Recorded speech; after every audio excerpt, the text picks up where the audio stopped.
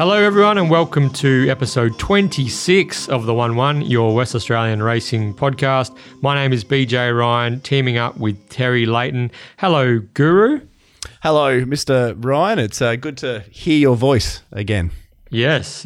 Well, welcome back. You had a nice little freshen up to start the week and get yourself ready to launch at the Back to Belmont meeting this Saturday, Terry? Yeah, very much so. I just disappeared on Monday morning down to Margaret River for a few nights. I think I'm one of the only people that during Corona, apart from obviously the frontline workers who are doing an amazing job, who's probably locked himself in the office and done more work than I usually do. So a little freshen up was required to get out of the punting dungeon. So we're feeling refreshed, and I'm very much looking forward to getting back to Belmont Park, BJ. Yeah, we'll be getting stuck into Provincial Championship Series final day later in the podcast, but rolls off the tongue. It does. We thought we were done with remote podcasting last week, but we went the early crow, but we're back in isolation again for the next few weeks. Yeah, that's my fault. You can probably blame me. So one of the residents of my household is a West Coast Eagles employee, and some of the restrictions placed on them are quite incredible. We're no longer allowed to have guests in our house until he flies out to Gold Coast to for the hub over there. So we had to cancel a cleaner. We had an inspection thingy on next week. All the anybody that could have came in the house is no longer allowed, and that unfortunately doesn't exclude star podcast co-hosts like yourself, PJ. So no one is spared. Nobody is spared, unfortunately. So remote it is for the next few weeks, or on location. We could always look at going somewhere else, but we'll get there in time. That's right. I'm always happy to do the right thing by anyone or anything related to the West Coast Eagles, Terry. So yeah, let's hopefully we get back in the studio soon, but if not, we've got the technology to keep going in isolation, and we're going to do so. So big thanks to our now semi-regular guest Daniel Cripps for joining us on last week's pod.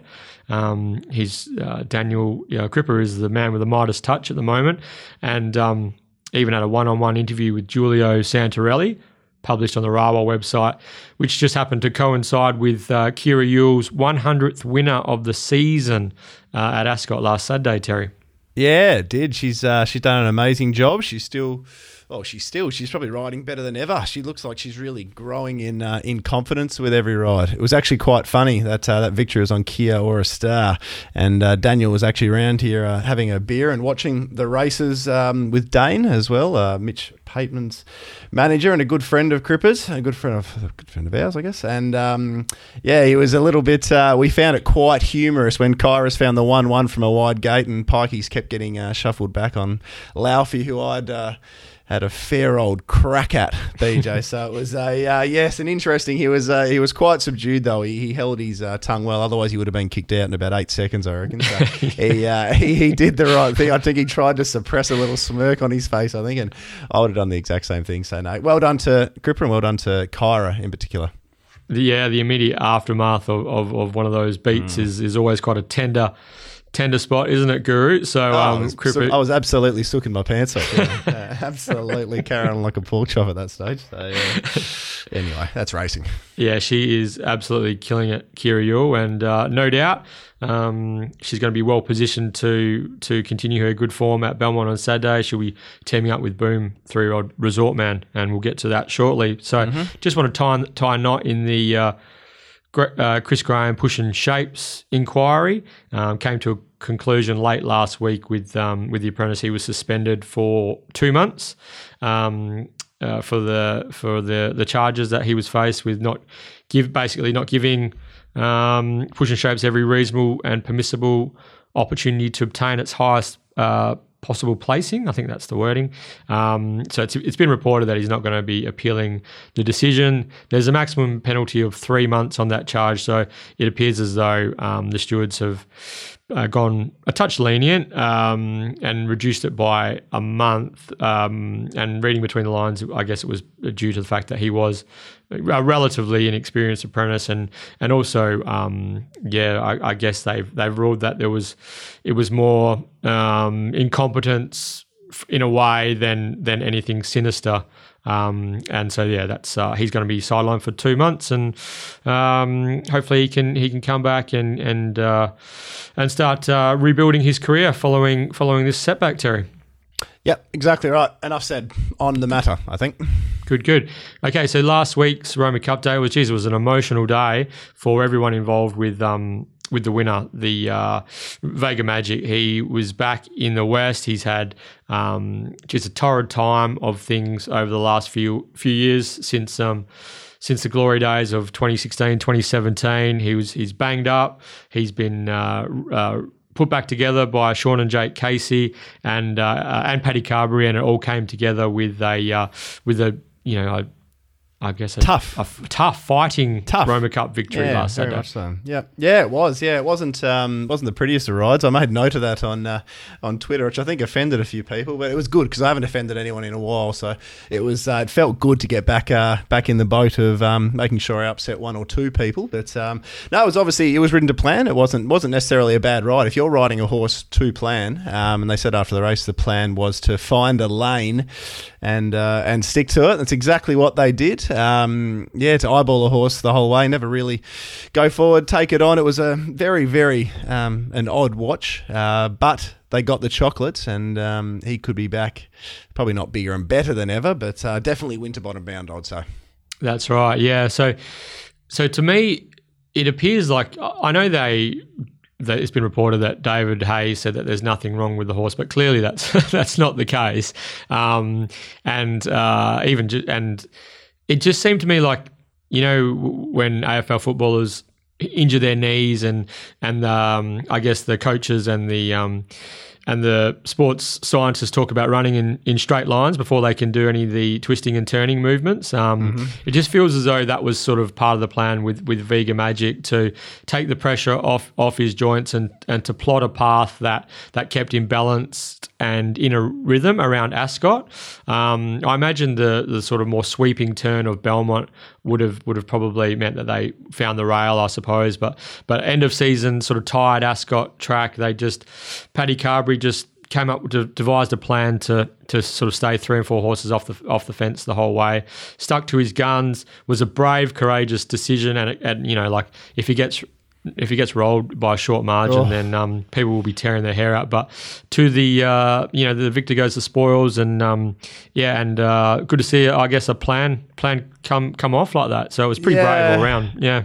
I wouldn't call it a plan. I think it was more, as you said, just getting the horse around in cotton wool to some degree. I mean, there was a big drift in betting, which was an interesting one. I wrote in my little piece online that I think it's a horse that some people would have marked $1.90. And I think I saw Peter McCormick, friend of the podcast, said he really liked the look of the Miss Frost All Up Vega Magic double at about 7 to 1. I mean, that double on Betfair would have jumped at 11, 12 to 1 type thing. Yeah. And then some people would have had it for $4.50. So, I mean, when it got out to 5 to 1, that was enough to entice me to get involved. I didn't think I'd be part of the backing Vega Magic train at that stage of proceedings, but I was pretty happy with I think it was like 440 and 450, and then I sort of chased it out on Betfair, and then I was sort of umming and ahhing whether I was doing the right thing.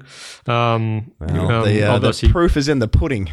Yeah, just paying respect to that's right. Just paying respect to the smarties on Betfair, but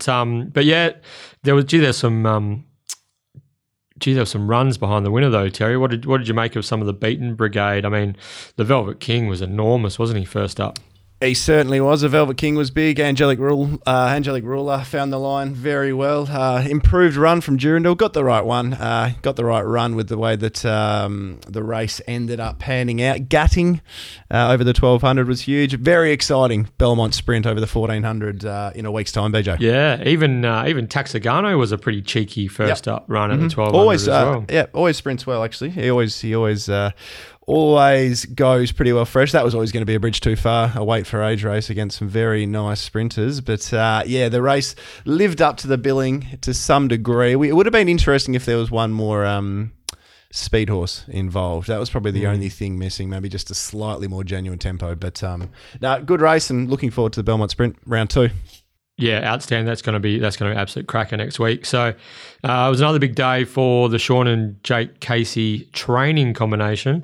Obviously, training Vega Magic to win the Roma Cup, but also outstanding 3-year-old, winning the Get Out Stakes very stylishly. Terry, there is some talk that Labour Rod may be entered for the Belmont Sprint, the Weight for Age Belmont Sprint next Saturday. So that could add a different element to that particular contest in a high quality 3-year-old go around under the Weight for Age scale. But yeah, he's the real deal, isn't he? Yeah, he certainly is. I think the scale at this time of the year doesn't give you a huge amount of relief either. I think Laverod, if he was chucked in at sort of, I'm pretty sure, what do they get in the Winterbottom? 52, I think the 3-year-olds get in with it. Yeah, I know it's the 49.5, 50 in the Kingston. So it's that would basically be a gift, but with the scale it is later in the season. It would be a very interesting race. I actually said I thought that they would have gone to the Roma Cup with Laverod if Vega Magic wasn't in it. So we all had a little bit of egg on our face suggesting that maybe he wouldn't run out a strong 1,400 metres. I think we can say we were wrong there. He just went crunch. He was very powerful last weekend, Labour Rod, and horse with a very, very bright future. So there were some other good performances on the day. I mean, special shout out to Kiss on All Four Cheeks. That win in the 2-year-old race, the first race of the day, was significant. Pretty rare that you see horses overcome those sort of setbacks and those sort of runs in transit and still find a way. She looks like she's a horse with tremendous upside as well, so could feature in the 3-year-old fillies races in the spring as well. Yeah, definitely. She's got a lot to learn, but that was arguably the biggest win of the day, considering the patterns and considering the work that she did early. And then she was never a super happy horse in the run, but she made them look second rate in the straight. Sure did, yeah. Very smart horse from the Dan Morton yard. So we want to get moving quickly into our preview because Terry has a runner in the first at Belmont today, the Italian Job. So we're going to be pausing for that in a moment to watch and listen, and then we can do a quick aftermath with Terry, whether it's a joyous celebration of victory or whether we'll be licking our wounds. So, but just before we pause to take in the opening event at Belmont Park today, just a quick shout out to Michael Grantham. So this young fellow was a former apprentice jockey. He's now one of Perth's leading harness racing drivers. He recently took out a thoroughbred training licence, and he's going to have his first runner in race 6 at Belmont today in the form of Deadly Touch. Yeah, very exciting. He was going to be a superstar jockey as well. He was an apprentice you could rely on very early in his riding career. I think he was just a touch too tall, BJ, and obviously had the weight issues, which was a real shame to lose him from the riding ranks because he was going to be a bona fide star. Yeah, he was a very, very, very classy young rider, and now he's one of the obviously he's one of the star harness racing drivers in Western Australia as well. So good luck to Michael as he pivots into a thoroughbred training career. And so that's Deadly Touch race 6 at Belmont today. So it is Thursday the 21st of May and we're recording. It's currently 12:07 p.m. From a racing calendar point of view. Obviously it's we touched on just then, it's a Narrogin at Belmont meeting this afternoon, which is why they've got those lower grade type races as well as the maiden handicaps. There's a Gelton meeting on Friday, which is tomorrow, Provincial Champs Day at Belmont on Saturday, which we're about to dive into, and we finish the weekend in the Goldfields with Kalgoorlie on Sunday, Terry. Yes, very much looking forward to Kalgoorlie. We've got a few of the WA racing fraternity. I think you might be attending as well, BJ. All catching up on Sunday now that restrictions have been lifted. They've been lifted to a certain degree, and we're allowed to have a few more together. So we got Luke Fernie and Bradley from Tab Touch, Cripper coming along, Dane's coming along. So we've got a nice little array of Western Australian racing enthusiasts to come together and find a winner in the Goldfields, BJ. Yeah, looking forward to it, Terry. Yeah, very much so. Haven't really ventured too far from home as most of us are in the same boat. So looking forward to catching up. Socialising. Socialising. Actual people. Real people. Yeah, it's going to be different, isn't it? Yeah, it's going to be different. It's going to be fun. So looking forward to that. So time to thank our fantastic sponsors, the Mundaring Hotel and Market City Meats. Mundaring Hotel has been Heart of the Hills since 1899. located in Jacoby Street, Mundaring. Now, as we mentioned on last week's podcast, they had a soft reopening that started on Monday under the new 20-people government policy. Bookings are essential if you want to eat in and or if you want to enter the pub for a feed and a frothy. So log on to the Mundaring Hotel's website or their Facebook page for information on that. And of course, they're still offering their takeaway and delivery food and beverage options. They're doing their best up at the Mundaring under difficult circumstances. So give the publican Ian Butchie O'Connor a call. Let him know you're a 1-1 listener and get up there and support the good folk at the Mundaring Hotel. And Market City Meats is the largest retail butcher shop in Perth, located at the Canning Vale Markets on Bannister Road. Timmy Hewitt and his team, they run the show out there. Drop in and say g'day. He'll look after you, that's for sure. Market City Meats, they sponsor our very, very popular Get Out Steaks competition. Congratulations to last week's winner, Sam White, who was also almost bang on with Labour Rod's official winning margin.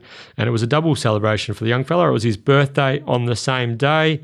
Happy birthday, Sam. And from the Twitter messages we were getting on Saturday night, it sounded like the boys were going to be having a big one. So hope you all stayed safe and made it through an arduous Saturday night. But congrats and happy birthday, Sam White. Well done, mate.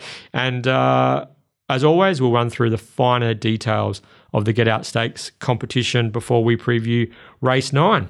BJ, 30 seconds till the Italian job. Can we get this last bit done, do you think? Go for it. All right. Finally, if you want to read Terry's stuff, jump on to the Betfair hub. That's betfair.com.au. Terry always provides an in-depth analysis and betting strategies for all his fans out there. And if you'd like to read my pre-market preview, The Leg Up, it was published this morning, 7 a.m. You can grab that, bestbets.com.au, and also the Oz Race website. All right. Here we go, eh? Let's do it.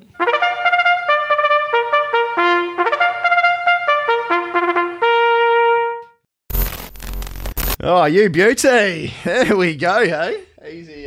It's an easy game, this ownership thing, I tell you what. So, yeah, there we go. That's on a personal note, it's actually my late father who named that horse, BJ, as well. So, Tony. A nice win. Yes, he would have enjoyed that one. I have no doubt. The phone's going hot here. I might need you to talk for a while, BJ, and I'll just respond to these. I'll do it afterwards. Very nice win. Very exciting. Bit of a galloping lesson. I wasn't sure if they were going to be as aggressive as they were, but that's a nice feeling, BJ. Quite excited about that. I bet. So yeah, for those listeners, just joining in, Terry is a part owner, and his friends are all a part owner of the Italian Job, who led from barrier to box in the opening race at Belmont today. Ridden like the best horse and won accordingly, Guru. That was good. He certainly was ridden like the best horse. Had to do a bit of work to get to the top, but look, that's. It's a nice win. I'm out of words at the moment. It's a rarity for me, BJ. I've enjoyed that one immensely. So, very nice win. Very happy. Congratulations, mate. Thank you. And to everyone involved with the Kingsman Syndicate, that's always a way to brighten your days, isn't it? Owning a winner. So, congrats, mate. That's good. Thank you. All right, BJ. Just got to regain my focus here. Seeing the, do you know what he's actually called back at home? I just made this up, but he's called the West Australian Winx. After seeing the West Australian Winx do a bit of a number on him in the first there, geez, wasn't that something, eh? Went forward, did the work, asked to extend, see you later. What did he win by, 12, 13? I don't know. Conservatively, Might have been 2 or 3, but we don't want to let the truth get in the way of a good story. That's something my mother taught me from a young age. So one of the greatest bullshit artists there is. So I wonder how this podcast would have gone if the Italian job had a kick 3 clear and then got nailed rather line by Ocean Candy or Dusty Bar. Like it would have been a tense remainder of the podcast, I would assume. I reckon you would have been talking to yourself, BJ. So I don't think there would have been a great deal coming from this. So what do you think about this race, Terry? Piss off, BJ. So. All right, let's get into it. What do we have? Belmont Park, allowing for... Oh, so I'm a bit off the bit here, BJ. Back to Belmont, Terry. We're back to Belmont. How good is it? To Belmont. It is good, very good. I'm excited about it. We always discuss at the start of a podcast how we expect the track to play. I have a mindset. Ascot was beating me mentally. I was looking at too many things. I was trying too hard pre-meeting to determine patterns. So I'm just going to completely allow for a fair track and let the track dictate how we view it as the season progresses. Does that make sense? Yeah, I'm with you there, Terry. It's just gonna be speed maps. I'm not going to allow for hot lanes. We're not going to worry about wind conditions early on. We're just purely going to allow for a completely fair track and adjust as we have to as the season progresses. So that's the plan going forward today. Good. Sounds good to me.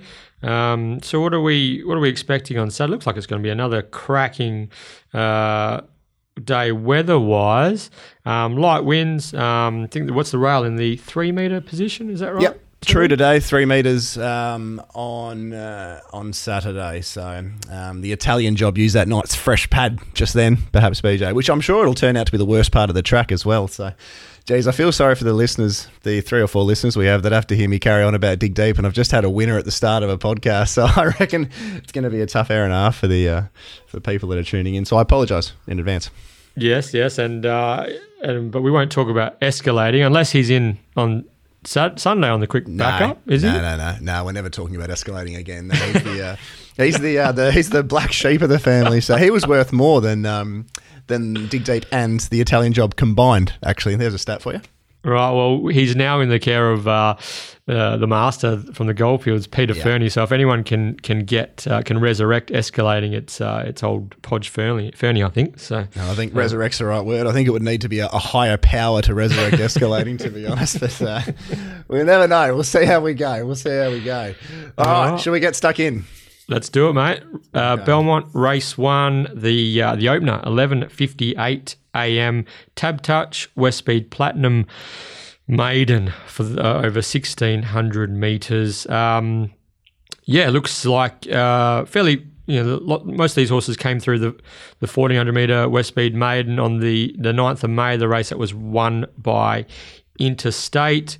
There are a couple of contrasting form lines as well, but the majority of them, the chances come through that race. Terry, you got any strong views on the maiden to kick things off?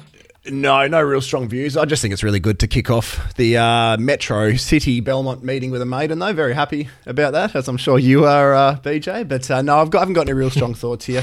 I'm going to look at playing I Hope You Dance late on Betfair is going to be my plan. I know it's had the 15 chances now. Yeah. But the last 2 efforts have been really, really good in unsuitable races. Behind a smart one in Blackwater Bay, then taken on by Classy Macro last start. Really wasn't really entitled to finish as close as it did in second place behind Interstate, who got the suck run right behind it. So I don't want to be taking much below 4-1. So that's why I'm going to sit back. It's currently around the $3.20 mark. I'm just going to wait. And if I can get 4-1 late, I think that is worth a couple of bucks. But the only thing I did want to note is a few of these runners who maybe they didn't necessarily fail, but they looked well beaten by the likes of I Hope You Dance or Interstate in that maiden. Now, horses like Heaps of Moolah and Belafonte Boy, I think a move to Belmont will suit these type of horses who tend to get a little bit further back in their run and run on. So it's interesting how many horses and how horses will improve moving from Ascot to Belmont. And there are a couple that should find an extra couple of lengths, I think, at the bigger, wider, longer straight of Belmont Park. Yes, I agree with that. I ended up rolling with Ancient Remedy, who finished third behind Interstate and I Hope You Dance. Just still doing a few things wrong. So I reckon there's a bit of upside there out of Old Value, who was an Old Spice mare who I think won over a mile and was placed over further. So I'm expecting her to enjoy rising to the 1,600 metres on Saturday. Paul Harvey from a mid-draw should be within striking distance of I Hope You Dance on straightening. Like the way it found the line, I reckon this could be a nice option for Ancient Remedy. Hip Wiggle maps well at her first go at the mile. Got beaten hands down as an odds-on pop at Pinjarra the other day, didn't it? I don't know if you could make too many excuses other than maybe Balladeer was just a better horse on the day, but she's going to get a chance from the draw. It's a shame we didn't get to see Balladeer go round yesterday after being scratched at the gates, because that would have given us a good line through Hip Wiggle. But there does have to be a query on the fact that she couldn't get it done then. There also has to be the query about the 1,300 up to the mile as well, which is a bit of an unknown. So, but from the draw, should be getting every chance in the run. Yeah, so for me, I'm going Ancient Remedy. I'm with you. I think Heaps of Moolah will be doing its best work late from back in the field, and obviously the favourite and the likely leader, I Hope You Dance, could be 16th time lucky for this Brett Pope trained mare with the Wizard on board. Yes, very much so. So not a race I'm too keen to get overly involved in, BJ. Okay, race 2, moving on to the Labour Rod Western Race Picks Ascot Horse of the Year Plate. So obviously Western Race Picks have awarded their Ascot Horse of the Year to Labour Rod after he must have enjoyed quite a season at WA Racing headquarters. So, and the stablemate of Labour Rod, the very, very exciting Charlton Eddie, he looks to have this race at his mercy on Saturday. Yeah, he certainly does. I mean, if they get him into the gates and get him out of the gates and running along, it's hard to see them. It's hard to see them catching him. Kiss on All Four Cheeks has made that form look very good. But yeah, again, this is a race I'll be staying out of, BJ, getting involved in 2-year-olds at the shorts, especially one who's just played up at the gates and now has a month between runs. I would not be taking the $1.40. I think he'll win, but it's not a lot of people like bank builder multis and whatnot. This isn't one that I'd be chucking in to get the extra 40% or 30% or whatever you're getting. So interesting watch on Dad's Big Headed. So what this yard's done is decided to scratch from a race against Dunbar. This also could be for the prize money reasons. There's a lot more money for second. Scratch against Dunbar midweek, who was $1.20. Cerise and White runner, won well. Won pretty well. No belly. Ran a really good race, leading and kicking there on a pretty cold rail. But they've opted to scratch there to face Charlton Eddie over Dunbar. So an interesting watch. Dad's Big Headed would be. So if you're looking for an each way bet, it's around the $10, $12 mark, money back or slight profit second, third. It's probably the way I'd go if you're itching for an investment, BJ. Yeah, well, Charlton Eddie was $1.14 when he got scratched at the gates the other day. Oh, what was that? 2 weeks ago now. Mm-hmm. Terry, I think deductions were 75 cents in the dollar. Yeah, heavy. So but yeah, he was unbackable really at that price and played up in the gates quite remarkably considering stablemate Labour Rod did a similar thing as well. So that was kind of a weird coincidence, really, that from the same stable, 2 odds-on favourites getting scratched within a week. But yeah, as Terry said, if he is on his best behaviour, he should just jump really well, find the front, and he's just far too powerful for these. Charlton Eddie, as we spoke about on a recent podcast, he's comfortably within the conversation for our top 3, 4, 5 2-year-olds of the season, and he looks to have a bit of a class edge on these. Really like the debut from Rock Hard Oamaru over the 1,000 metres with Tash Faithful on. That was midweek, covered ground, got speared on straightening, hit the line hard. Sectional times were good on the day. Look, gives the impression he'll be suited, rising to 1,300 metres. Stable jockey Sean McGruddy going on board. Rockhard Oamaru could be the horse that challenges Dad's Big Headed for second place. And but yeah, it looks like the Charlton Eddie show again at Belmont on Saturday.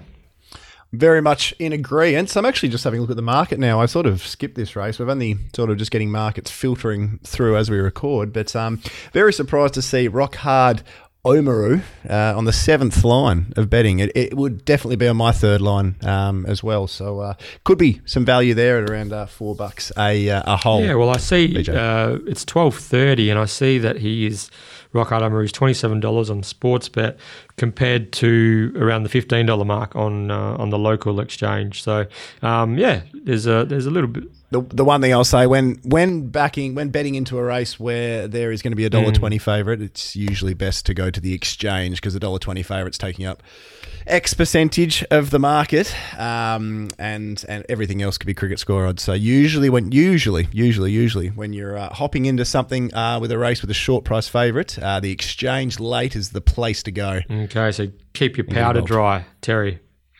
Yeah, exactly right. Not for the place. Probably hop in elsewhere early, but for the win, definitely wait. Cool. All right.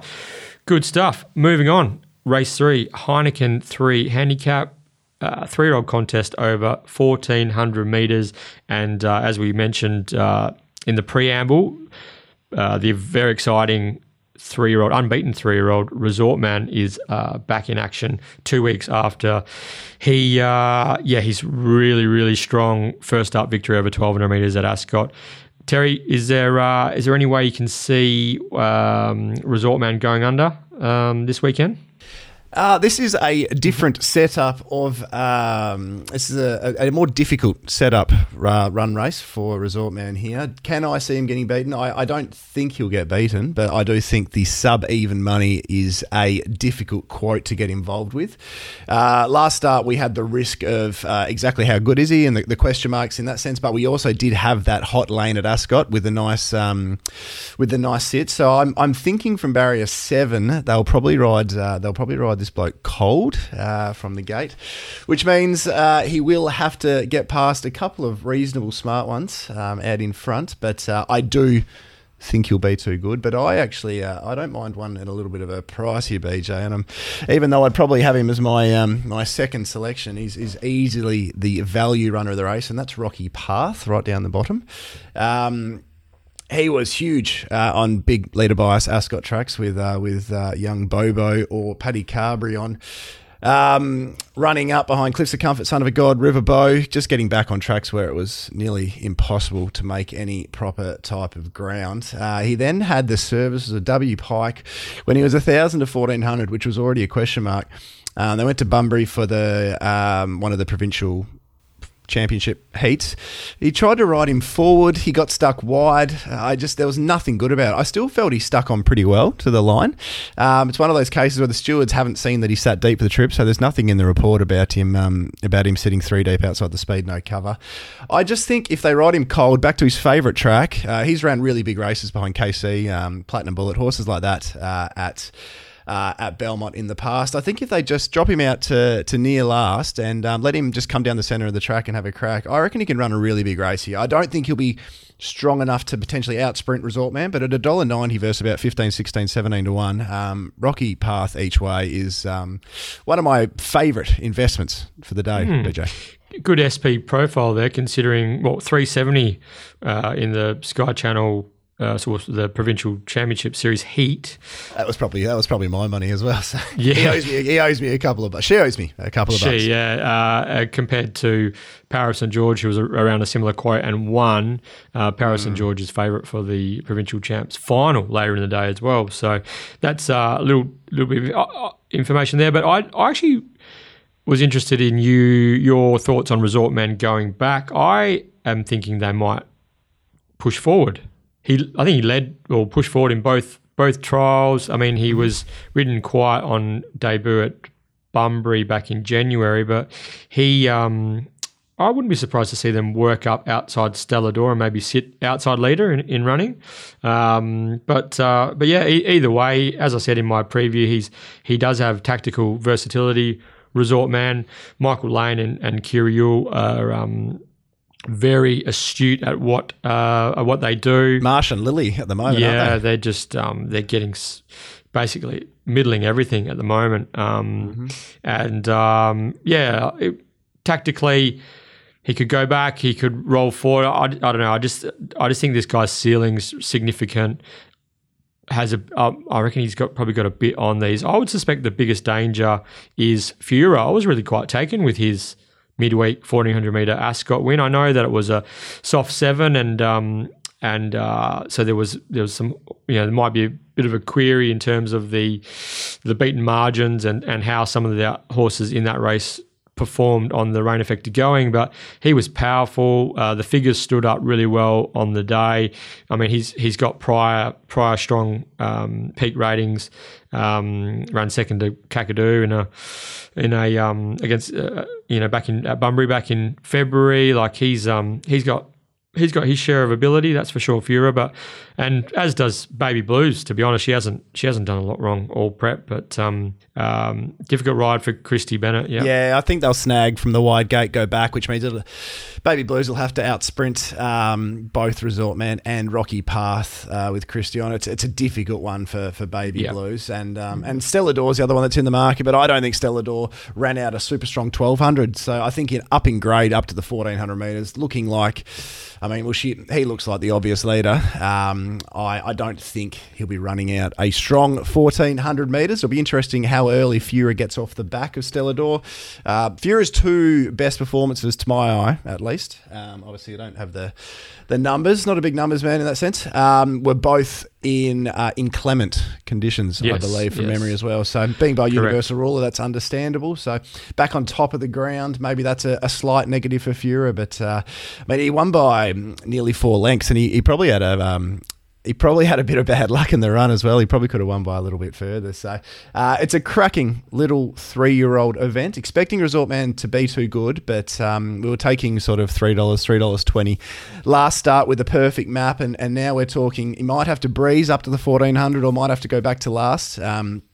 I actually think there is the capability for Kyra to decide as she gets out the machines, because I do think that Sean McGrady on Irritable Rodney will be happy taking the 1-1 if Resort Man does go forward. But in saying that, if Resort Man doesn't, I think they'll be pretty happy breezing as well. So there's a few variables in this map, but for me, Rocky Path will sit in the last 3 in running. I like Clint Johnston-Porter going on a sit and sprinter. He hasn't had a big May, CJP. I don't think he's ridden a winner in May just yet, but he's the type of jockey I like for this type of horse, and I think we're going to get the price to find out how much she improves coming to Belmont. So Rocky Path each way at that price for me, BJ.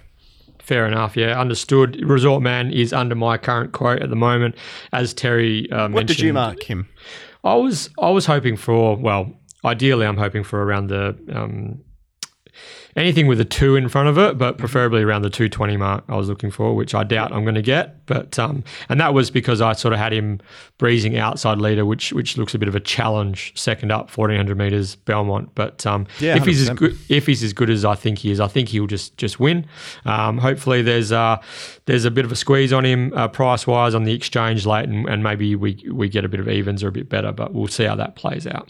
Yep. Yeah, betting late will be quite interesting on that race. How many people are willing to potentially take on the best horse with a sticky map? But you can't knock the trainer or jockey at the moment.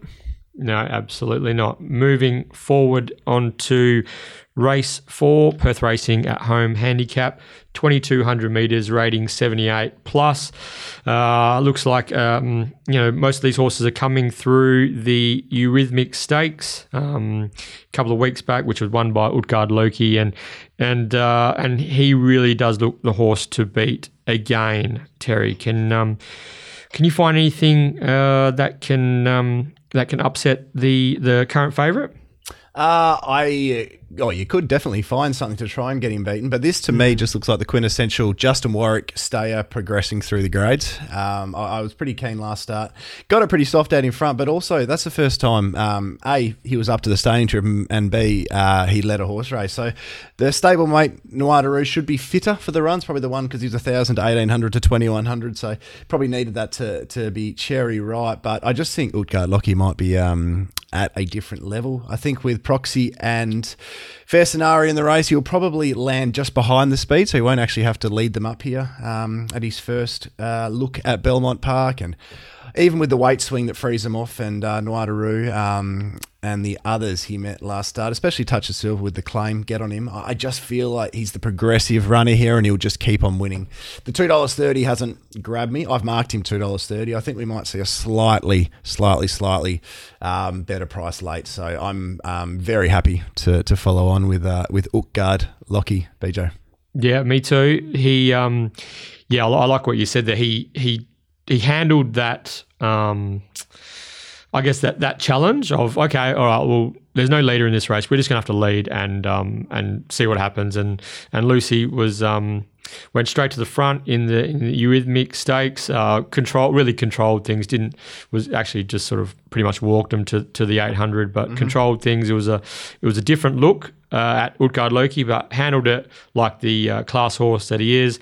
As you said, with Proxy and Fair Scenari engaged, and from gate 3, geez, he's going to get a perfect run on what looks to be. And I'm thinking maybe even a more genuine tempo would probably suit him even better. He's doing everything right, and he's clearly stands out as the horse to beat. Stablemate Noir de Roux, who we flagged on this podcast recently, he looks the main danger again. He loves racing at Belmont. Even fitter now, as Terry mentioned, he should be. Justin Warwick should have him cherry right. But I'm with you. I think Utgard Loki is the horse with more talent. If that's fair enough thing to say. Still improving too. Still improving. Got upside, Utgard Loki, and he's progressing. Whereas Noir de Roux's sort of been around this mark for a period of time. Red Army is a different horse with Pike on, and should be suited rising to 2,200 metres as well. But he's going to have to run 61 kilos. Bit of a worry, isn't it? It is a worry, and he's going to have to obviously come from behind the two main fancies. So yeah, it looks set up nicely for another Justin Warwick Quinella. Utgard Loki should get the job done. One thing I wanted to talk to you about was the tearaway tactics on Proxy last start. So this horse ran second with not a sit, but on speed in the Gelton Cup, went really good. Second to Freeze 'em Off, and in the Gelton Cup 2 starts back, and then was sent forward in a 2,200 66 plus race at Ascot on the 2nd of May, and I think Vince Accardi's figures was he was 12 or 13 lengths above benchmark to the 800 and compounded. Interesting riding tactics. And you touched on something earlier. Chloe Azzopardi got questioned for her ride on Classy Macro when she eyeballed I Hope You Dance in the maiden. I think it might have even been the same day or a week earlier. The stewards queried her ride as to why she pressured the leader, and I went back through the figures, and to the 800 they were going 4 lengths below benchmark. So like it was as if they were going at a good strong tempo, and while she probably did err in some ways, I don't think it was as significant as the tearaway tactics on Proxy, and the horse finishes 12 and a half lengths last, and no questions get asked. Just wanted to see what your thoughts on that, Terry. It seems like there was a different set of rules, perhaps. Yeah. No, there's no consistency. It's a bit like we have discussed many a time the notifications for tactical changes. There was one yesterday I wanted to bring up. Sorry, it escapes me at the moment, but there's no real consistency. If you're going to question one, you've really got to question all. And as you said, the ride on Proxy, especially with the and this, I'm not suggesting this, but with the stablemate in the race who was really suited by the top end speed, Defiantly. I mean, that's probably was that race? Have I got the right one? Yeah. Well, Swift Platinum led the race early, and then Peter Hall couldn't really hold Proxy, and he just let it slide, and it just took off on him. But yeah, it was question should have been asked, definitely, especially when you marry it up against or cross references against the sectional times and the benchmark figures on the day. I think there's questions to be asked and questions to be answered. So, but regardless, that's a bit of a sidebar. It'd be interesting to see what new rider on Proxy on Saturday, and Chris Nichols. Interesting to see if they lead on him or maybe take the back of Fair Scenari. But we'll wait and see how that plays out. We will wait and see. Okay, on to the other staying race of the day, the lower class. I find it quite odd that a horse like Upward Others is racing in the 78 plus as a 61 rider and not in the 60 plus. But anyway, I'm sure that Heck, your man Heck, has got his reasoning for that, BJ. Hashtag Heckwatch. Heckwatch, so, hashtag. Could be an old-fashioned sting from Hector in race 4 of the day, so you never know. All right, the second staying race for the day, BJ, the Gourmet Takeaway Handicap. If you were going to get takeaway, I hope you would be considering the Mundaring Hotel, though, of course, where all the food is gourmet. Over the 2,100 metres, a 60-plus event. And, gee whiz, this is a difficult little staying race to decipher, isn't it, Bernard? How about the back to Belmont effect, Terry? With these fields are just bulging, aren't they? Certainly are. They are bulging, aren't they? They're bursting at the seams, these fields are. Look, this is a very interesting race. I don't have any hugely strong opinions. I have a few knocks, though. I don't think Divine Shadow got the 1,800, so I don't think it gets the 21. Picture Perfect's a month between runs. I don't know if that's by design. A few of his runs have been well spaced, but he obviously looks really well mapped and should be getting a lot of favours. But I'm not convinced the 28 days between runs is ever going to be ideal for a stayer. Watch Me Nene's racing a lot better than his paper form suggests, but it's hard from the gate. I don't think Duck Feet stays. I think this is a poor move from the stable to put him up to the trip. He was racing really well and would have suited a nice mile race at Belmont. So I think that was a bit of an error from the team. And Stafford's Lad, to me, looks like he's coming to the end of a pretty long and pretty consistent preparation for Ian Shield, the man with the shield. I couldn't think of anything funnier there, unfortunately. But look, very open race. I like the current prices and the ones that are above my odds. I really like the way Defiantly found the line last start. Did get the rails run through, but in these staying races, it isn't always easy to cop a little bit of traffic and then pick up and sprint again, and Defiantly did that really well. Luckily, the stablemate set it up for her, but she really hit the line nicely. Likes Belmont, goes well for Jade, has done in the past. I think it's at low double figures. I can make a case for having something small on Defiantly. I think. But hang on, are we going again? No, I'm not going again. No. Mitch was a bit critical on himself with Rivalry Galore. It probably weren't his two best rides, but he was a little bit critical, saying that it's probably not his type of horse. The horse doesn't go for him. That might well be the case. He'll definitely be suited going back to Belmont as well, where he's got a nice little record. From barrier 12 with the big weight, he can definitely win if you're doing an early quaddie. He has to. I see. Tab Touch must have preempted that we were going to launch again, Terry, because opened up 440 and now on the drift hard. Yeah, he did open up very short at Tab Touch. It was look. You got a feel for Brady. That was a pretty difficult old race to price, wasn't it? Bloody hell. The whole day, basically, the last half of the card was very challenging. Yeah, it's an extremely opinion-based rating when you head back to Belmont for the first time. But no, he can win, but I won't be going back to the well again, so that probably should encourage everybody else too, after the amount I've lost on him in his last two. But I think that Petticoat Junction is a horse with a lot of upside who is continuing to improve. This is a major step up in grade, and it's not really a filly who can utilise the barrier. She doesn't step all that well, and I think she does her best work with some galloping room, so it's not an easy ride for Tash. The $5 is probably as thin as you'd want to go, but look, I'm not too keen to get super excited on many here. A horse I want to have a little bit on, and will probably be my Mandy, will be Swift Platinum. It looks to have a map where, I think Swift Platinum should be able to lead this by himself. You go back 3 starts ago was the last time he's been able to lead a race without any mid-race pressure or being taken on. And he ran second to Red Army, who, look, if Red Army hadn't missed a run, with Pike going back on, I would have given him a big chance of knocking off Woodguard Lockie in the 78 plus. So we very simply have to be respecting that run, albeit on a very rail-heavy track by Swift Platinum. So, look, it's currently around the $30 mark.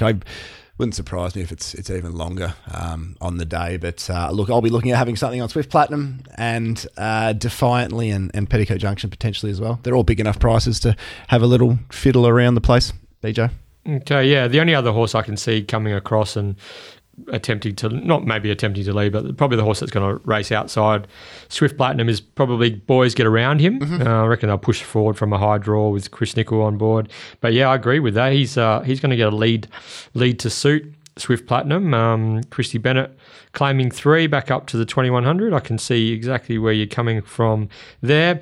I'm actually quite keen on one here. I think this is a perfect race for Picture Perfect. I believe that the 28 days has been by design because we're back at Belmont. I reckon this horse has been screaming out for this particular venue. Bob can be more patient than others. He has that competitive advantage.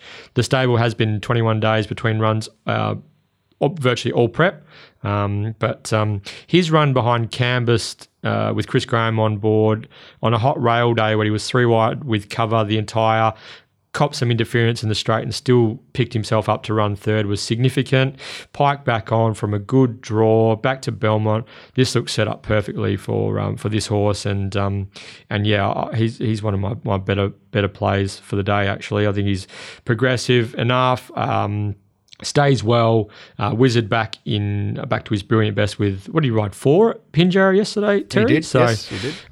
He's just been picking off a few winners here and there recently, but hadn't really been giving it the full Wizard treatment of late, but he was back in town yesterday with a 4-timer, but I reckon Picture Perfect, this is set up sweetly for this horse, so pretty keen. Picture Perfect. Yeah, it does look perfectly mapped. If they've got him, cherry ripe, he'll certainly be hard to beat, BJ. But you're definitely a lot more confident than me, so I like it. Just quick mention for the former Cerise and White runner, Western King. Won't be wearing the Cerise and White, but rather the pink and white of Paul Hunter has been transferred to Paul Hunter in Albany following his last start, second placing to Sacks on, Sacks off. So former Peters Investments runner Western King making his debut for the Paul Hunter stable with Mitchell Pateman on board as well. Mm-hmm. Bit of a family affair. Yes, but yeah, Picture Perfect for me, and I'm sort of with you in regards to Petticoat Junction, emerging 3-year-old filly, stays well, informed stable, ticks a few boxes. Very good. I found recently that I went in races where I'm sort of like, a bit of this, bit of that, I'm not having a huge amount of success. So I'm far more. If I was listening to this, I would be far more inclined to follow Mr. Ryan in here, I'd suggest, because my opinion is very varied in this race. But it's not so in the next, BJ.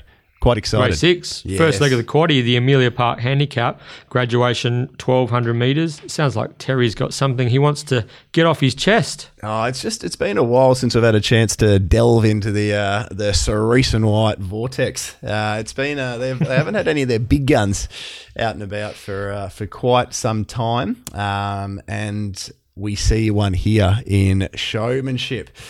Interested in your thoughts on the trial, BJ? Yeah, lovely pipe opener.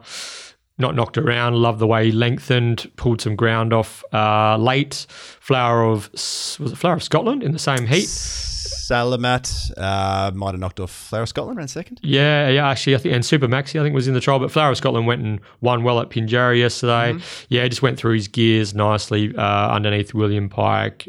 Set up sweetly for a winning return, I would say. That's my view. Yeah, it was also the quickest trial of the day by quite some way. Showmanship ran 4th, and his time would have won every other trial, and that included Laverod, and there was another. It escapes me at the moment, but yeah, it was a very quick trial basically. So it was a real proper pipe opener. The query people will have obviously here is he's off 329 days, which usually for me would be a well, it's not just for me, for everyone. It'd be a bit of a red flag, obviously. But Bob really knows what he's doing here and allowing these horses to mature. And you said it to me yesterday when we spoke that he has a lot more patience than a lot of us. He has a lot of good horses, so he doesn't need to rush them through.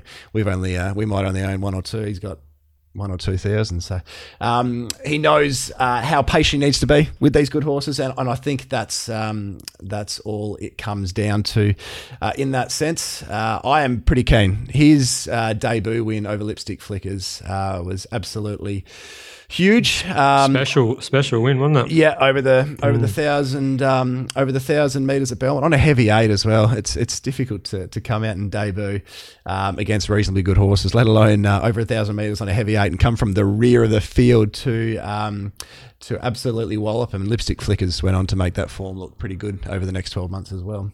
And then second up, I mean, it's arguable. I am very much of the opinion that he should have beaten Samizdat, who obviously went and nearly started favourite in a railway stakes. Essential Spice, Fred Dagg, Cryptic Glove, and Informed Datio, they were all in that same race. That was a hot 62 plus event. $1.75 that day. Yeah, well, BJ, it's funny you actually bring it up. I actually had the $4.40, the 4-1, the $3.60, the $3.20, the $3, the $2.80, the $2.60, the $2.40.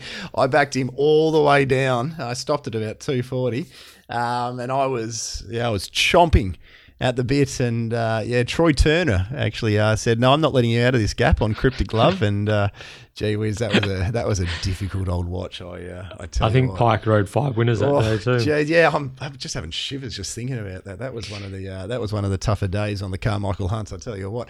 So you've been having some fun. We've been having some fun interactions with the Ganjimi Racing Yard recently through the deeds of podcast cult hero Condor Heroes. Yes. So it's I no doubt we'll hear that your thoughts on the showmanship should have beaten Samizdat that day, because that was a bit of conjecture. Absolutely taking nothing away from Samizdat. Carried 62 and circled the field. It was a huge win. But I do feel that showmanship is going to be one out of the box. I'd like to see Pikey give him some room on straightening. He's a bit like he's a bit like the majority of the Cerise and White runners who really perform their best when they can wind up, and I think he will need to wind up. The fact this is over the 1,200 does fill me with confidence. Plenty of respect for a lot of runners in this. Obviously, Platinum Bullet, but I think Platinum Bullet from the barrier, they'll probably not be in too dissimilar a position. Platinum Bullet and Showmanship, I just can't see with the same luck in running. I can't see Showmanship out sprinting. I can't see Platinum Bullet out sprinting Showmanship. So very keen to get on board. There's enough speed, and it's pretty average speed as well. You're going to see the likes of Salamat for new trainer Tiana Robertson. I reckon Salamat's going to have a good prep, by the way. She's getting horses to fly. I really like the trial. Expecting it to have a good prep, but this isn't the race, I wouldn't have thought. Christy Bennett will probably push forward on Sir Mambo from the wide gate potentially. So could be round the point. Around the point, so there should be a 3-wide line. Rewrite the Stars. Let's see if it makes it to the barriers. Good luck to Travis Murray, friend of the podcast, who has a share in Rewrite the Stars. Hopefully, I can at least see her go round, because it's been a few false starts with her. Look, long story short, this is a graduation 60 plus. This is a top line horse. I've marked Showmanship. What did I mark Showmanship? $2.20. I think it's now getting into around that price. So it's in regards to being a betting proposition in a full field like this, I think we might be best off waiting till late. There has to be some money around for Platinum Bullet. There has to be some money around for one or two other runners. Tycoon Legend with Coriolan will improve as well. Imagine if Tycoon Legend knocks off Showmanship. That would be a story. For as they say in the classics, that will do me, BJ. If that happened, that would absolutely do me. I'd need assistants picking up the toys, because they would be everywhere. But yeah, I'm very keen. Showmanship and Glasgow Girl is the big improver at $20 plus, BJ. Cool. Yeah, I'm with you. Very keen as well. Showmanship, class horse, has an abundance of talent. We've spoken about his trial. Just needs galloping room. Just needs an ounce of luck from a mid-draw. Pike on board, balances up. Has way too much closing speed for these. He'll be winning. Platinum Bullet, obviously the standout second selection. Good filly, pretty good against the pattern in the Resort Man race, I thought. Doing her best work late. Back to Belmont also has raced well at this venue in the past. Other than that, I think as Rewrite the Stars is always very well found in the markets, isn't it, Terry? But never seems to start. Never seems to I think race. a lot of people remember that, as I do, remember that that second to Windstorm where they cleared out from the rest of the field. Ran a lot of big races throughout her career, but she's obviously got a lot of issues. So even when I think now when she does finally make it to the track, we're all sort of holding our breath a little bit in regards to how well she will go. But we has a win over Levitate as well, which is at Belmont over the 1,200 metres. So maps well for Chrissy Parnham, low weight as well. So, and I'm with you about Glasgow Girl. And I just want to have a big watch on a horse that I have a bit of time for. He just lost his way a little bit last prep. 3-year-old by the name of No Apology. Liked his trial behind Windstorm at Belmont on May 11. This doesn't look his race, but SJ Miller stable is back in a bit of form. Just want to watch him go around. Looking forward to seeing him in something more suitable, second up or third up. But this does look the race for showmanship, and hopefully he can give us a glimpse as to what's under the hood on Saturday. Exactly right. Very much looking forward to it. It's our most anticipated race on the card, without doubt. Good stuff. So race 7, Crown Perth Handicap, 1,400 metres. I wonder how long it is to the Crown reopens. There's got to be some people out there who are absolutely chomping at the bit to get back into the CAS, the big house, Terry. Yeah, the chip factory. The lines will be the lines will be have to line up a week in advance, I reckon, just to then you have to take your swag and camp out just to get a spot at a roulette table, I think. Speaking of roulette, I was really happy to see Pinsun win. We discussed that briefly last week, but no, I was really happy to see. Did Pinsun win? Did he? When was that? No, really happy to see him get smashed as a rising 10-year-old and win like he was wing. So that was good stuff. Just bolted him, didn't he, old Pinson? It was a hot rail, but that was a very interesting but astute betting move, we have to say. This won't be his race, BJ, but this will be the race for Black Ducati. I think Chrissy Parnham got it a little bit wrong at her most recent outing. How so? I felt he should have been more aggressive. The way the track was playing, the fact you've got Double Bubble and Massimo, who are your two biggest dangers in the race, I would have liked to see more aggression. There would have been a chance he was stuck deep. She was stuck deep, but we did know that going into it. I would have liked to see a little bit more aggression with the rider and look for the 1-1. But I can also understand not wanting to give her a gut buster potentially out 3 deep when they're looking at a 4 or 5 start preparation. So it was by no means a howler. So she ended up 3 wide with cover, behind Masquerade, is that right? Yeah, on the back of Masquerade, who sat deep. Yeah. So your view is they should have been more positive, really try to jam into the 1-1, yeah? Black Ducati's strength, I don't know if Black Ducati's necessarily the quickest point-to-point horse, but has really good gate speed, can sustain a reasonable tempo, and can sustain a little bit of a run as well. So I think you want to ride this horse with cover in the first few, and she has the tactical speed to do that, and I think that's exactly what she gets here. From barrier 6, she's quicker than the 5 horses drawn underneath her, so she should be able to cross, either find the rail, sit one off, see how that all works out. And all the speed will come across from out wide. You got Miss Brown's Boy drawn in barrier 10. Hasn't gone forward so far this prep, but I think if jumping well, that will be the intention, to go forward on Mrs. Brown's Boy. My Greek Boy from 12. Let's go forward or go back. I can't see them going back on a horse that's a million years old, and we know it's... we know its strengths and weaknesses. There's no advantage to go back to dead last and see if he can run on.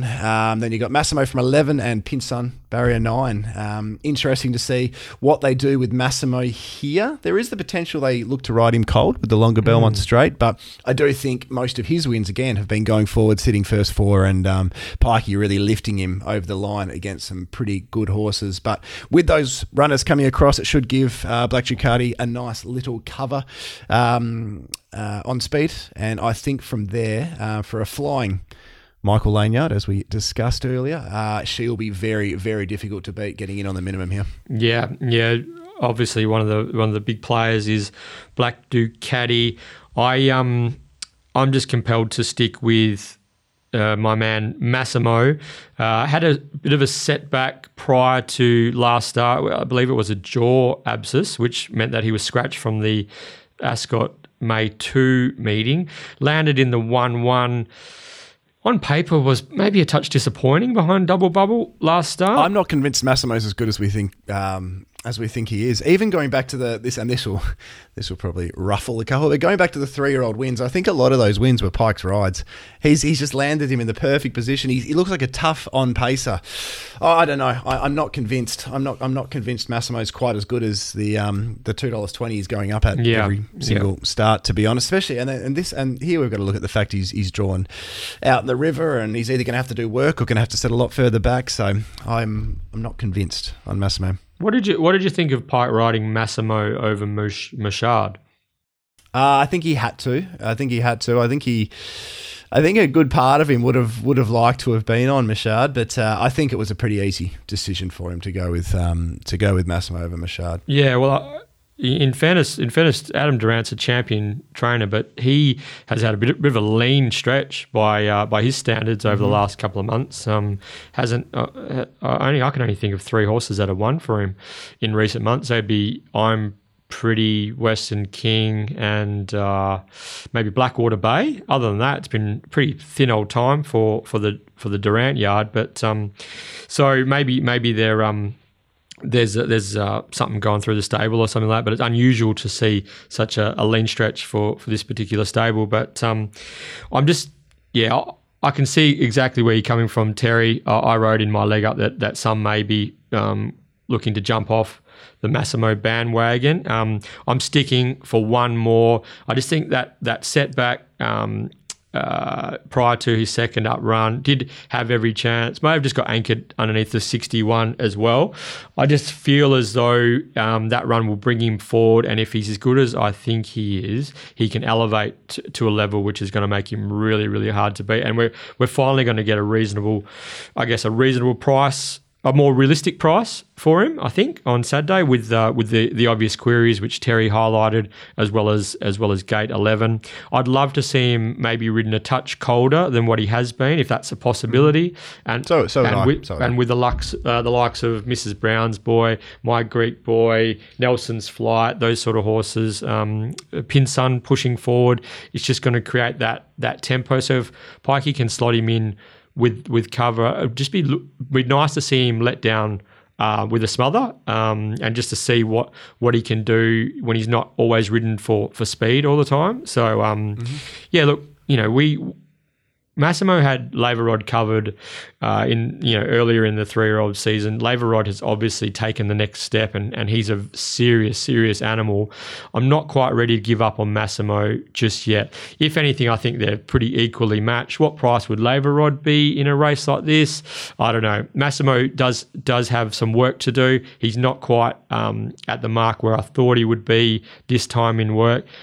Going to keep the faith in this fellow one more time with Massimo. I reckon I'm gonna go again. Moshard doesn't lose a lot with Mitchell Pateman on board. He does ride this horse well, but he obviously needs room, and he needs being a back marker, needs plenty to go right. I can see exactly where Terry's coming from with Black Ducati, and I'm surprised you didn't mention your old mate Megazone back to 1,400 metres from a low draw. Just about to. Megazone's a clear second elect for me after Black Ducati. He should land in a nice cuddled up spot. I really like the booking of Paul Harvey for the horse. It's his first time he would have hopped on the back of Megazone. And for his father Larry, one of the part owners of Megazone, Larry Harvey. Oh, there you go. I didn't actually know that. But I do think that Ascot track, it's just a funny old track, the way that was playing towards the end of the season, and he just didn't let down for Alan Kennedy then down the centre. So back to the 1,400, nice cuddled up run is definitely my second elect in the race. Good. All right. So Terry is. Just one question. Do you think? How do you think? Do you think Mrs. Brown's Boy is ready to improve? He loves Belmont. Might be one run early, but I reckon we're going to see a bit more from him on Saturday. Maybe up to a mile next start might be his go, Mrs. Brown's Boy. Yeah, 100%. Well, he's 1,100, 1,000, 1,400, fourth up here at the 1,400. Yeah, he's a better miler, and he probably does need one more run. He probably doesn't want to run into a couple of a sharp 3-year-old in Massimo and a nice one in Black Ducati, who's also drawn. But yeah, I think that Mrs. Brown's boy wins once we can get him cleanly out the gates as well. He didn't jump super clean last start, so once we get him out the gates, he will win one. And if you can get in at the right time, you'll probably win one at a price like he usually does. So, yeah, it's all about the timing. Need to bring the Tan man back. I was just thinking that. Goes very well for Randy Tan. Bring Randy Tan back to the West and get him on board. Okay, good. All right, so this is headache-inducing material. The next race, Terry, it's the race 8, the Sky Racing Provincial Championship Series Final. A full field of 16 plus 3 emergencies waiting to gain a start also. For me, I'm pretty keen. I'm sticking with smart 3-year-old, up-and-coming 3-year-old Power of St. George. He's pretty thin, though, considering the draw and the I guess the full field and taking on the older horses at Belmont. Just wondering what your thoughts are on these Provincial Championship Series finals are always difficult races to assess, but this feels like a Perth Racing Guru type setup. What have you got for us, mate?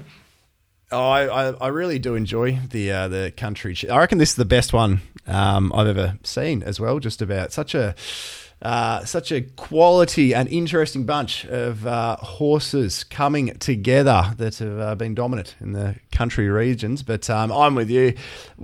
If you try and decipher all the form and put it all together, it's all very difficult. You can't rate horses from Kalgoorlie against horses that have been in Bunbury to Geraldton, etc., etc. It's very hard to put all of that together. But Paris and George is just, I think it's just better than them. The thing that Paris and George needs is I think the big field suits for a nice hot tempo. You've got the likes of Magnaforce, Lickety Split, Excaro, Oyhana, Peppy Jack from out wide will probably roll forward too. So the tempo's there. Paul Harvey goes back on. Needs a big, strong jockey. We found that out a couple of starts ago. I think he's just better than them. It was interesting, actually, that a 3-year-old's going down this path compared to...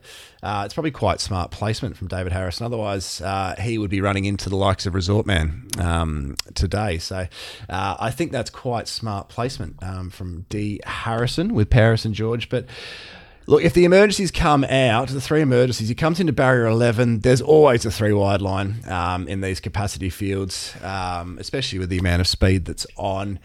I just think if Paul Harvey gets him in that 3-wide line, gets clear galloping around straight, he should go past him. I'm slightly surprised we haven't seen a little bit bigger quote. I marked him $2.30. Did you? And I thought, wow. I know. And I thought I was a little bit thin.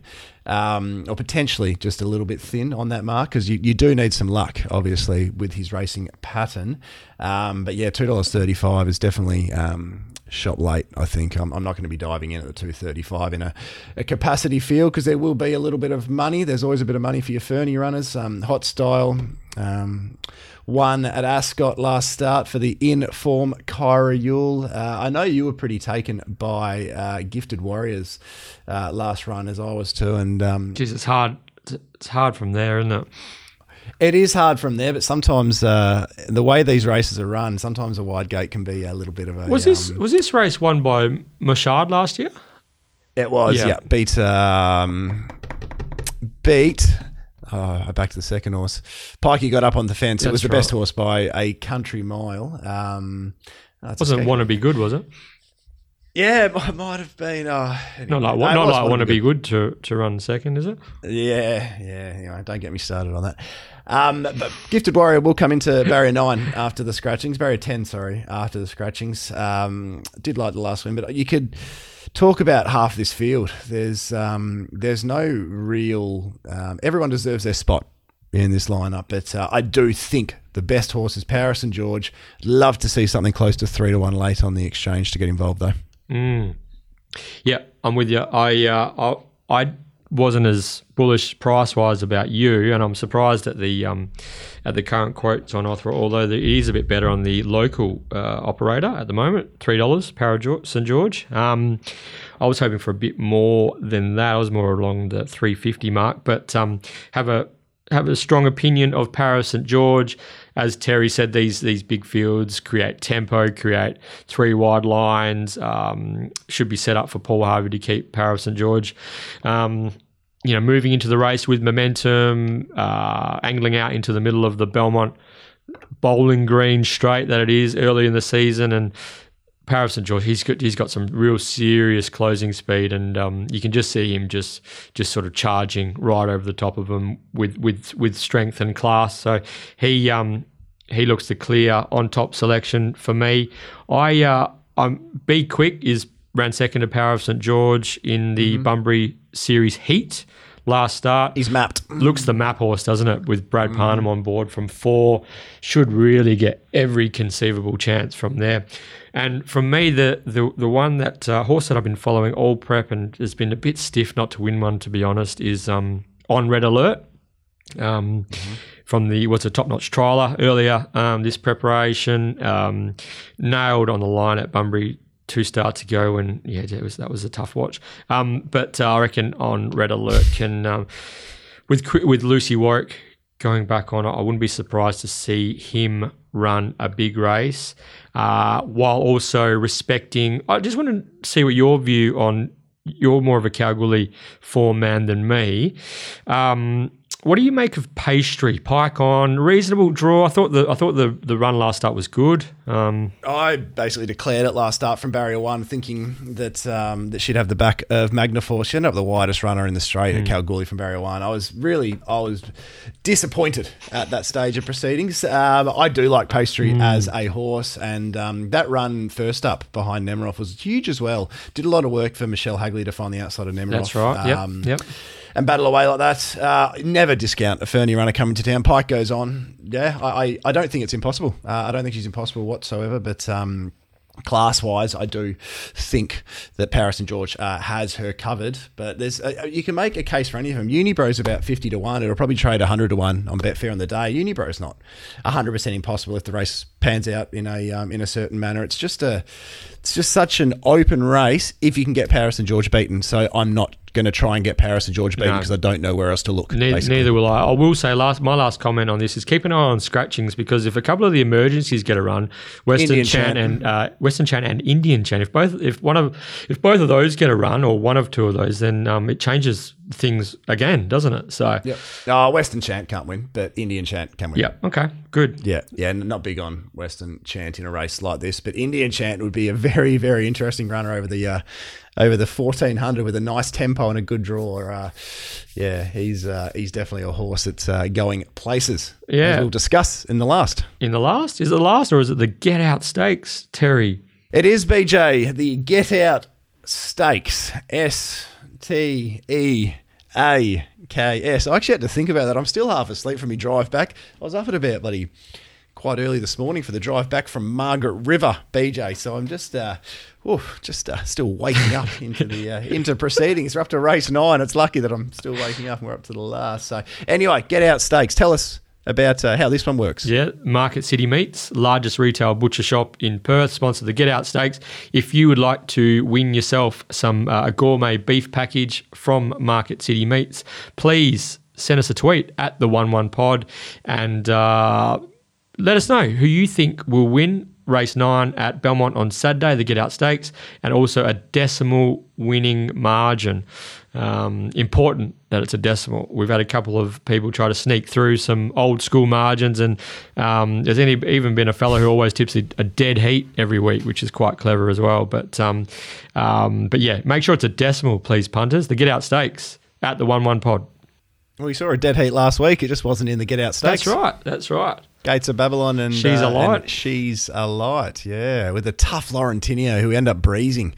I think a few of us, Cripper and myself especially, really we had a bit of a battle to see who could have the most on Laurentinio towards the end of it. So it's a battle, unfortunately. I think I might have won, so not one I wanted to win in retrospect. Anyway, the lucky last. It's a good open Get Out Stakes here. I think if you get the winner of the race, you're obviously going to be deserved winner. A deserved winner. Exactly right. There's no real standout.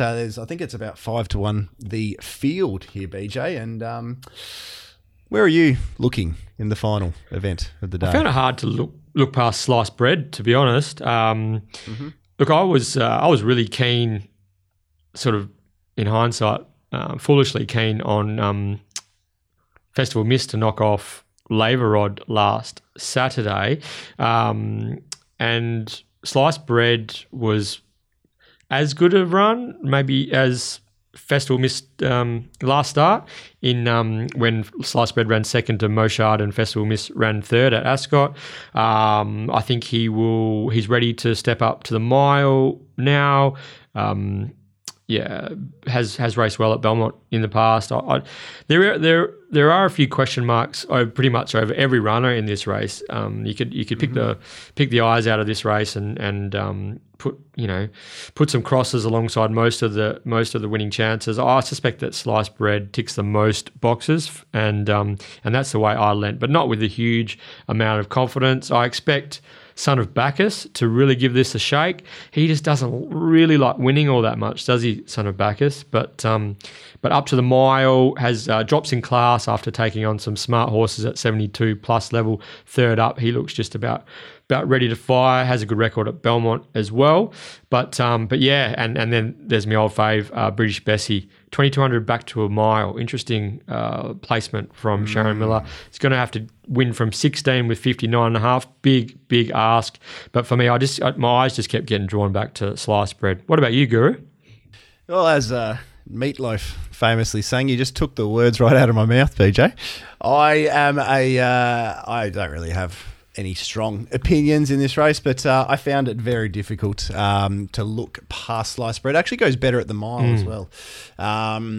That's probably, well, not probably, that is his pet journey. Dion Luciani is training like a jet at the moment. The map's definitely a worry. If you put Sliced Bread next to Indian Chant, who's drawn 15, Sliced Bread 9, next to each other at the top of the straight, I'd want to be on Indian Chant. So difficult one for Brad from 9. He doesn't want to. He can't let him just flop out to last or to get too far back and get in a sprinting duel with Indian Chant. I wouldn't have thought, but I actually thought he was a better run than Festival Miss, and I wasn't as keen as you guys, but I really did think Festival Miss was a big chance of knocking off Labrod, as you did last start. And I thought, arguably, Sliced Bread, there was nothing between the runs, basically. So, look, this is just a very open finish today. One runner I want to mention was pretty keen last start. I was a little...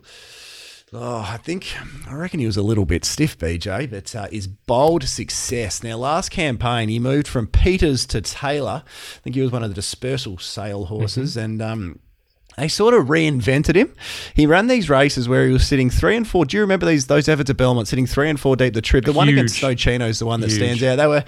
You just shouldn't be able to do the things he did in those races. I'm not sure how Jason rides him here. He's not the cleanest stepper. He has once or twice. Bonnie Police rode him last campaign, and he stepped really well for her. But he can be a little bit tardy out the gates. I'd love to see funny old horse, isn't he? Bold Success. Certainly is. He's definitely going to send me broke, and I can see myself throwing in on him a few times this campaign. But if Jason's on to be aggressive from the machines, land up near the speed, I'm pretty keen to have something on at the double digit quote.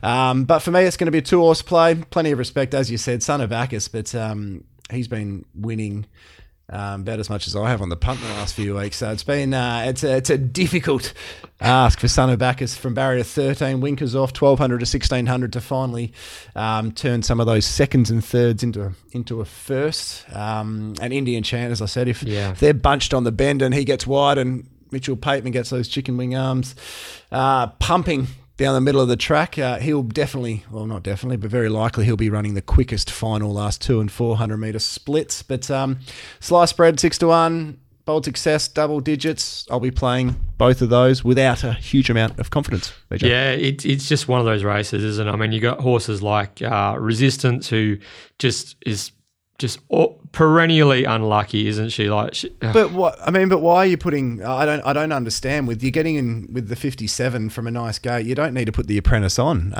It just doesn't make any sense to me. Even Maddie going on last start with 59. Three wide, no cover the entire, beating a length on the line. It was huge. I mean, it carried 59.5 5 starts ago. Sat deep that day. Resistance is a horse that should have won 6 more races in her career. She's been really poorly handled in every sense, I think. So, yeah, it's a horse I'd love to get a hold of, Resistance, to be honest. We were talking about that with one earlier, but Resistance is a runner I'd love to get a hold of and set her correctly, because I think she's a horse with a stack of ability, but a difficult ride, that type of horse for Bo. Yeah, and then you got Jade going on to Sentiment and Friend from a low draw, 31 days between runs, low drop, big weight dropper.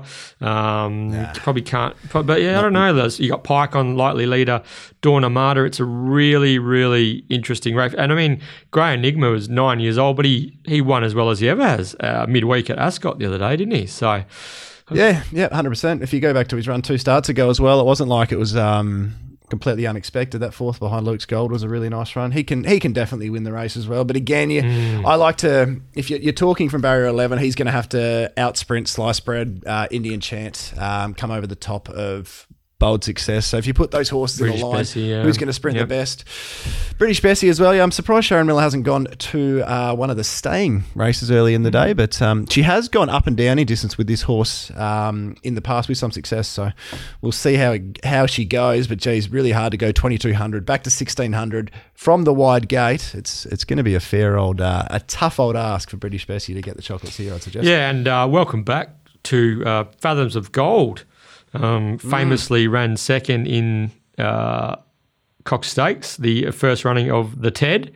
Do you reckon we might hear here? It's been a ride for the ages in the Get Out Stakes. That'd be something. So both Fathoms of Gold and Damien Miller on the comeback trail. So yeah, he hasn't raced for 440 days, and he hasn't won for 1,330 days. He's 9 years old now. Fathoms of Gold, and famously almost pinched the CB Cox Stakes. That was won by Perfect Reflection. When was that? Would that have been 17? Was that 2017? 2017, Perfect Reflection. Maybe? I think so. My knowledge in regards to getting the right year, which everything occurred. So yeah, it's pretty average. But that would be my favourite race. Obviously, races we've had personal success in, whether it be ownership or punting, we enjoy a lot. But that race, from memory, I didn't have a bet, or I had a tiny bet on something. I can't even remember. But that is my favourite ever race that I think I've watched without an investment. It was a beauty. It wasn't ridden by the dashing Frenchman Mathieu Autier. Au revoir. Yeah. Au revoir. This has been a ride for the ages in the TED. I could watch that on repeat. Yes. Actually, we might do that after the podcast. Fathoms of Gold, welcome back. Whatever happened to Fathoms of Gold? He's back in action in the Get Out Stakes at Belmont on Saturday. But Terry the Guru and myself, we are in alignment. Sliced Bread for Brad Parnham and Dion Luciani to finish the day in style. Yes, we are, BJ. And something small on Bold Success as well for me. I'm going to get my money back at some stage this campaign on that bloke. Good. Okay. Moving on to our best betting proposition of the day. Yeah, the prices have been knocked away a bit. So it was a pretty easy decision. We were talking high twos showmanship. We were talking something near 4-1 for Black Ducati. So I know you marked showmanship. What did you say? You marked him to 220. There's 20. So you marked him 220. What were you expecting, really? I thought 3-1 going up was probably a fair price, to be honest. With the year off against Platinum Bullet in a full field, you're gonna need luck. I mean, all the things. There's a lot of variables. No matter how good the horse is, there's a lot of variables still required to all fall into place to win the horse race. So look, I've got a notation that if it did go up, $2, $2.40, I was going to wait. I can see with those other horses in the field, Platinum Bullet in particular, that I still think it'll trade mid to high twos, I think. So I'm going to be holding off, and I'm going to be making a late bet, showmanship. My best of the day just beat home Paris and George and Black Ducati, who were right behind them, and it also wasn't far from being Rocky Path as well, because I do think each way that's a nice little, a nice value wise, a nice little bet. But showmanship for me, BJ. Okay, well, I'm sticking with the Cerise and White theme. My best betting proposition of the day is race 5 on the card in the staying event, Picture Perfect, with the Wizard going back on board. Reckon it looks set up sweetly for that horse. So Terry's gone with Showmanship. Same colours for me, Picture Perfect in race 5 of the day. I like it. $10 all up, Cerise and White, best of the day double. How's that? Sounds good. Okay, now on to our Maddies. BJ, what have you got for me today? $50 plus. Yeah, just changing the rules. $50 plus. I'll whack in Fathoms of Gold and upwards others. No, Perfect. my Maddie for the day. There's going to be these full fields is going to be great for those people looking for a bit of value, a bit of double figure type goes on back to Belmont on Saturday. For me, I don't mind the looks of Magna Force in the Provincial Championship Series final. On pacer from Kalgoorlie, race fit and in form, drawn to either lead or land leaders back. Jared Noski on board, currently $26. I suspect it's probably going to get out further on the day, just with the squeeze on. So, yeah, hasn't really done a lot wrong, this prep, Magna Force. No, that last race, it was in Kalgoorlie, which actually qualified for this event. That was one of the better races you'll ever see in Kalgoorlie. That was a race where Indian Chant was involved, Taj Mahali, Pastry, Double the Pro, Sigil, I think as well. It was a really, really, really, really good Kalgoorlie race, and I think the horse will really appreciate a nice strong jockey like Jared Noski going on from the inside gate. So with all the kerfuffle going on behind it in the ruck amongst the 47 other horses in the race, it's always nice to be out in front and steer clear of that, isn't it? Yeah, that's right. I mean, this run wasn't too dissimilar to Pastry, who's sort of half that quote, and Indian Chance, sort of a $7 chance. Magna Force is there's a bit of $31 on offer at the moment, so that'll do me. My Maddie, Magna Force. What do you got, Terry?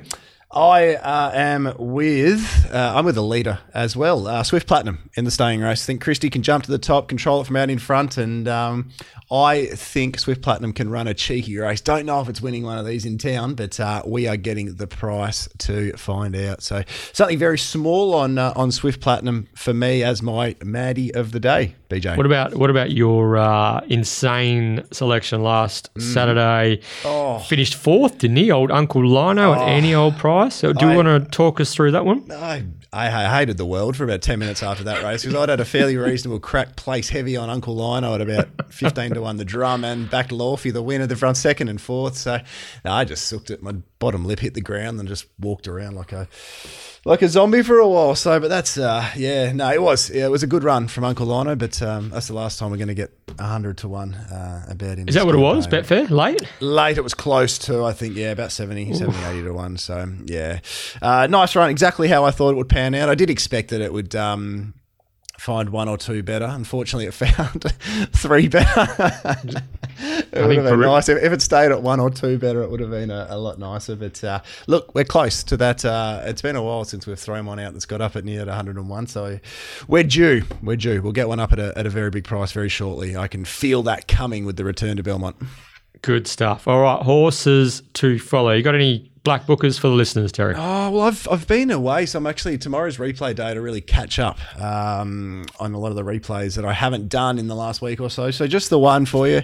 Most people would not have missed it. Yesterday at Pinjarra, the money came in absolute droves for Costa del Santo, and that run was just absolutely huge yesterday on the wrong inferior part of that Pinjarra track, because the inside pad is absolute quicksand at Pinjarra. It was always going to be, I don't know, I understand the money coming for a horse that's flying, because the horse is going really well, but from barrier 1, a horse that doesn't step, it was always going to be 4 or 5 back the fence on a cold rail. It was a interesting betting move. I thought Mitch rode him actually really well. All things considered, and I think he comes out and wins a Saturday race shortly on a day where you can make ground. He is flying. So Costa del Santo to progress very quickly and forgive horses on that inside pad when the rail is at true at Pinjarra. Yeah, absolutely. That's sort of been a bit of a theme all season, hasn't it? That very consistent. That cold rail. Very consistent. Alrighty. The money was just it was truckloaded, wasn't it? Costa del Santo, and it's hard to really factor in how much it takes out of horses when they have to weave and pivot directionally in the straight, whereas the winner Fire Sale was balanced up underneath William Pike. It just went straight and was just did enough on the line. But Costa del Santo with you there, Terry. He's a horse on the rise. My black bookers, horses to follow. Old Fred Dagg, one of my faves. He was one of the best runs of the day last Saturday. Unsuited, sent forward, outside leader over 1,000 metres. This is boxed on bravely into third behind Speeding Comet. He's going to be one horse who's really going to relish a return to Belmont. Up in trip, probably a 1,200 metre race next start. I imagine he'll be really hard to beat, and then he'll progress into perhaps a 1,400 metre following up from that. And again, he should be. I imagine he's going to be winning one or both of his next two back to Belmont. Fred Dagg, and more than likely with Jason Whiting back in the saddle. This horse is he's been costly to me. Saturday Sun, but he's got some talent. He was massive first up at Belmont last Thursday, Terry, from the David Harrison yard. Came from last over 1,000 metres. Promises the world, delivers an Atlas. So far, yeah, he just but that was something else last Saturday. But we'll see if that was a bit of another tease performance for Saturday Sun. But he has been a horse to follow on previous editions of the 1-1, but that was just too good to ignore. Maybe the penalty has finally dropped for him this prep, but we'll see what he can do second up and third up. And there were some eye catchers from sort of small stables at Pinjarra yesterday. All three of these horses ran on, didn't have a great deal of luck. Could be worth following if placed to advantage next start. They were Snow Bamboo, Vital Ilo, and Chief Archer. They were for ones for the replay watchers from Pinjarra yesterday. Yeah, I was actually on Snow Bamboo. It will win a race this campaign, I suspect. The new addition to the Brian Rogers yard, and when they get new additions on, and especially ones they're somewhat keen on, and there was a bit of money around first up, there tends to be smoke where there's fire. I got that the wrong way around. There tends to be fire where there's smoke, doesn't there, BJ? It sure does. Where's old Sax on? Sax on, Sax off. I don't He care. can't be far away, surely. I don't care. It was nommed for both staying races, but I genuinely couldn't care less. He's a real pin-up boy here at the 1-1. Old Sax on, Sax off. So moving on to the top-notch trialers, I'll roll straight into it. Are you going to ask me about mine?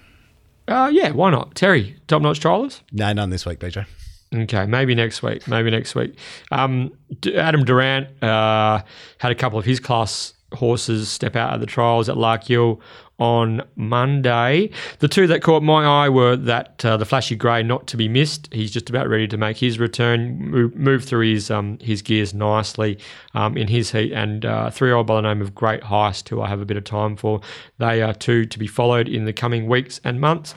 But there was a horse who really caught my eye, Heat 14 at Belmont on May 11, a Playing God horse by the name of Playing Up from the Jeff and Fenella Martin yard. Jared Noski, pretty quiet trial, wasn't knocked around. Just whack this horse in your black book, Playing Up. Keep an eye out for when he may even trial again before he goes to the races, but keep an eye out for this one, Playing Up. Very good. And the last of our segments is Whatever Happened To.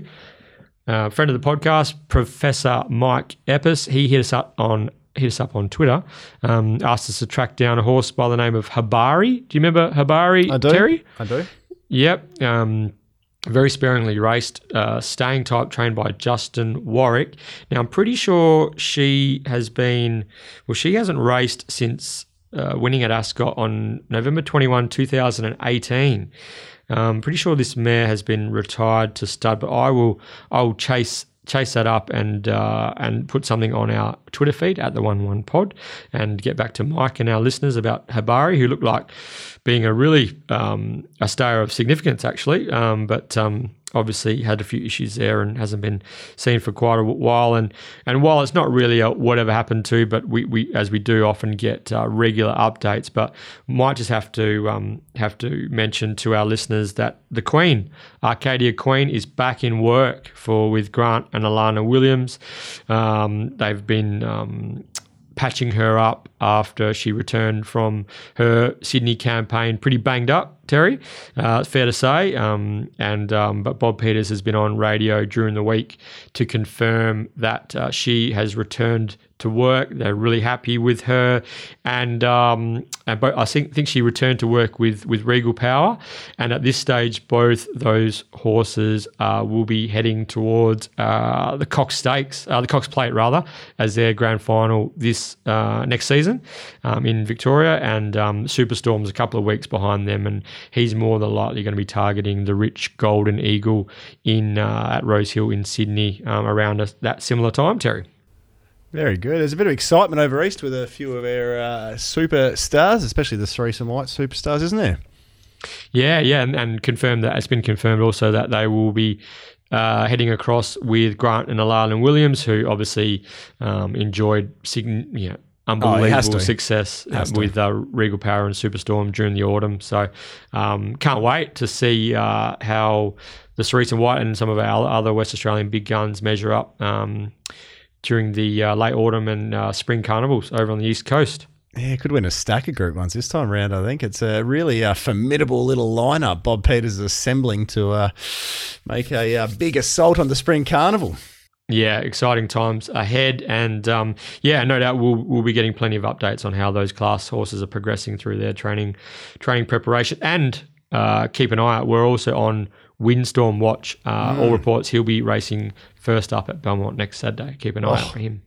A little bit on the showmanship straight into Windstorm a week later. Just have salivating at the prospect. I tell you what, I'm just I'm trapped in the vortex at the moment. So.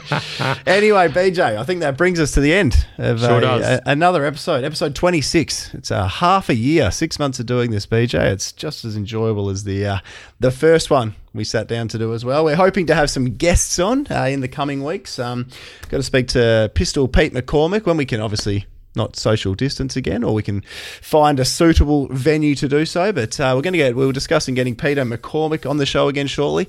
And we're also looking at our potential first four-man podcast with Dane Hollingworth and Mitch Pateman on as a combination shortly. Is that a possibility? Is that in the pipeline, Terry? It's more than a possibility. Yeah, it's something we'll look at in the next 3 or 4 weeks, I think. Our first jockey. Yes, it's it'll be quite exciting. I'm sure he'll have some insights for us and a few nuggets of gold to spread with the listeners. But something I'm very much looking forward to. Yes, BJ. That will be fascinating. Looking forward to that very much. Yes. So. All right. Well done to the boys with the Italian job as well. I better give them a shout out just to all the Kingsmen and all other owners. Well done to the Pierces. Well done to everyone involved. We've got a new king in town, BJ.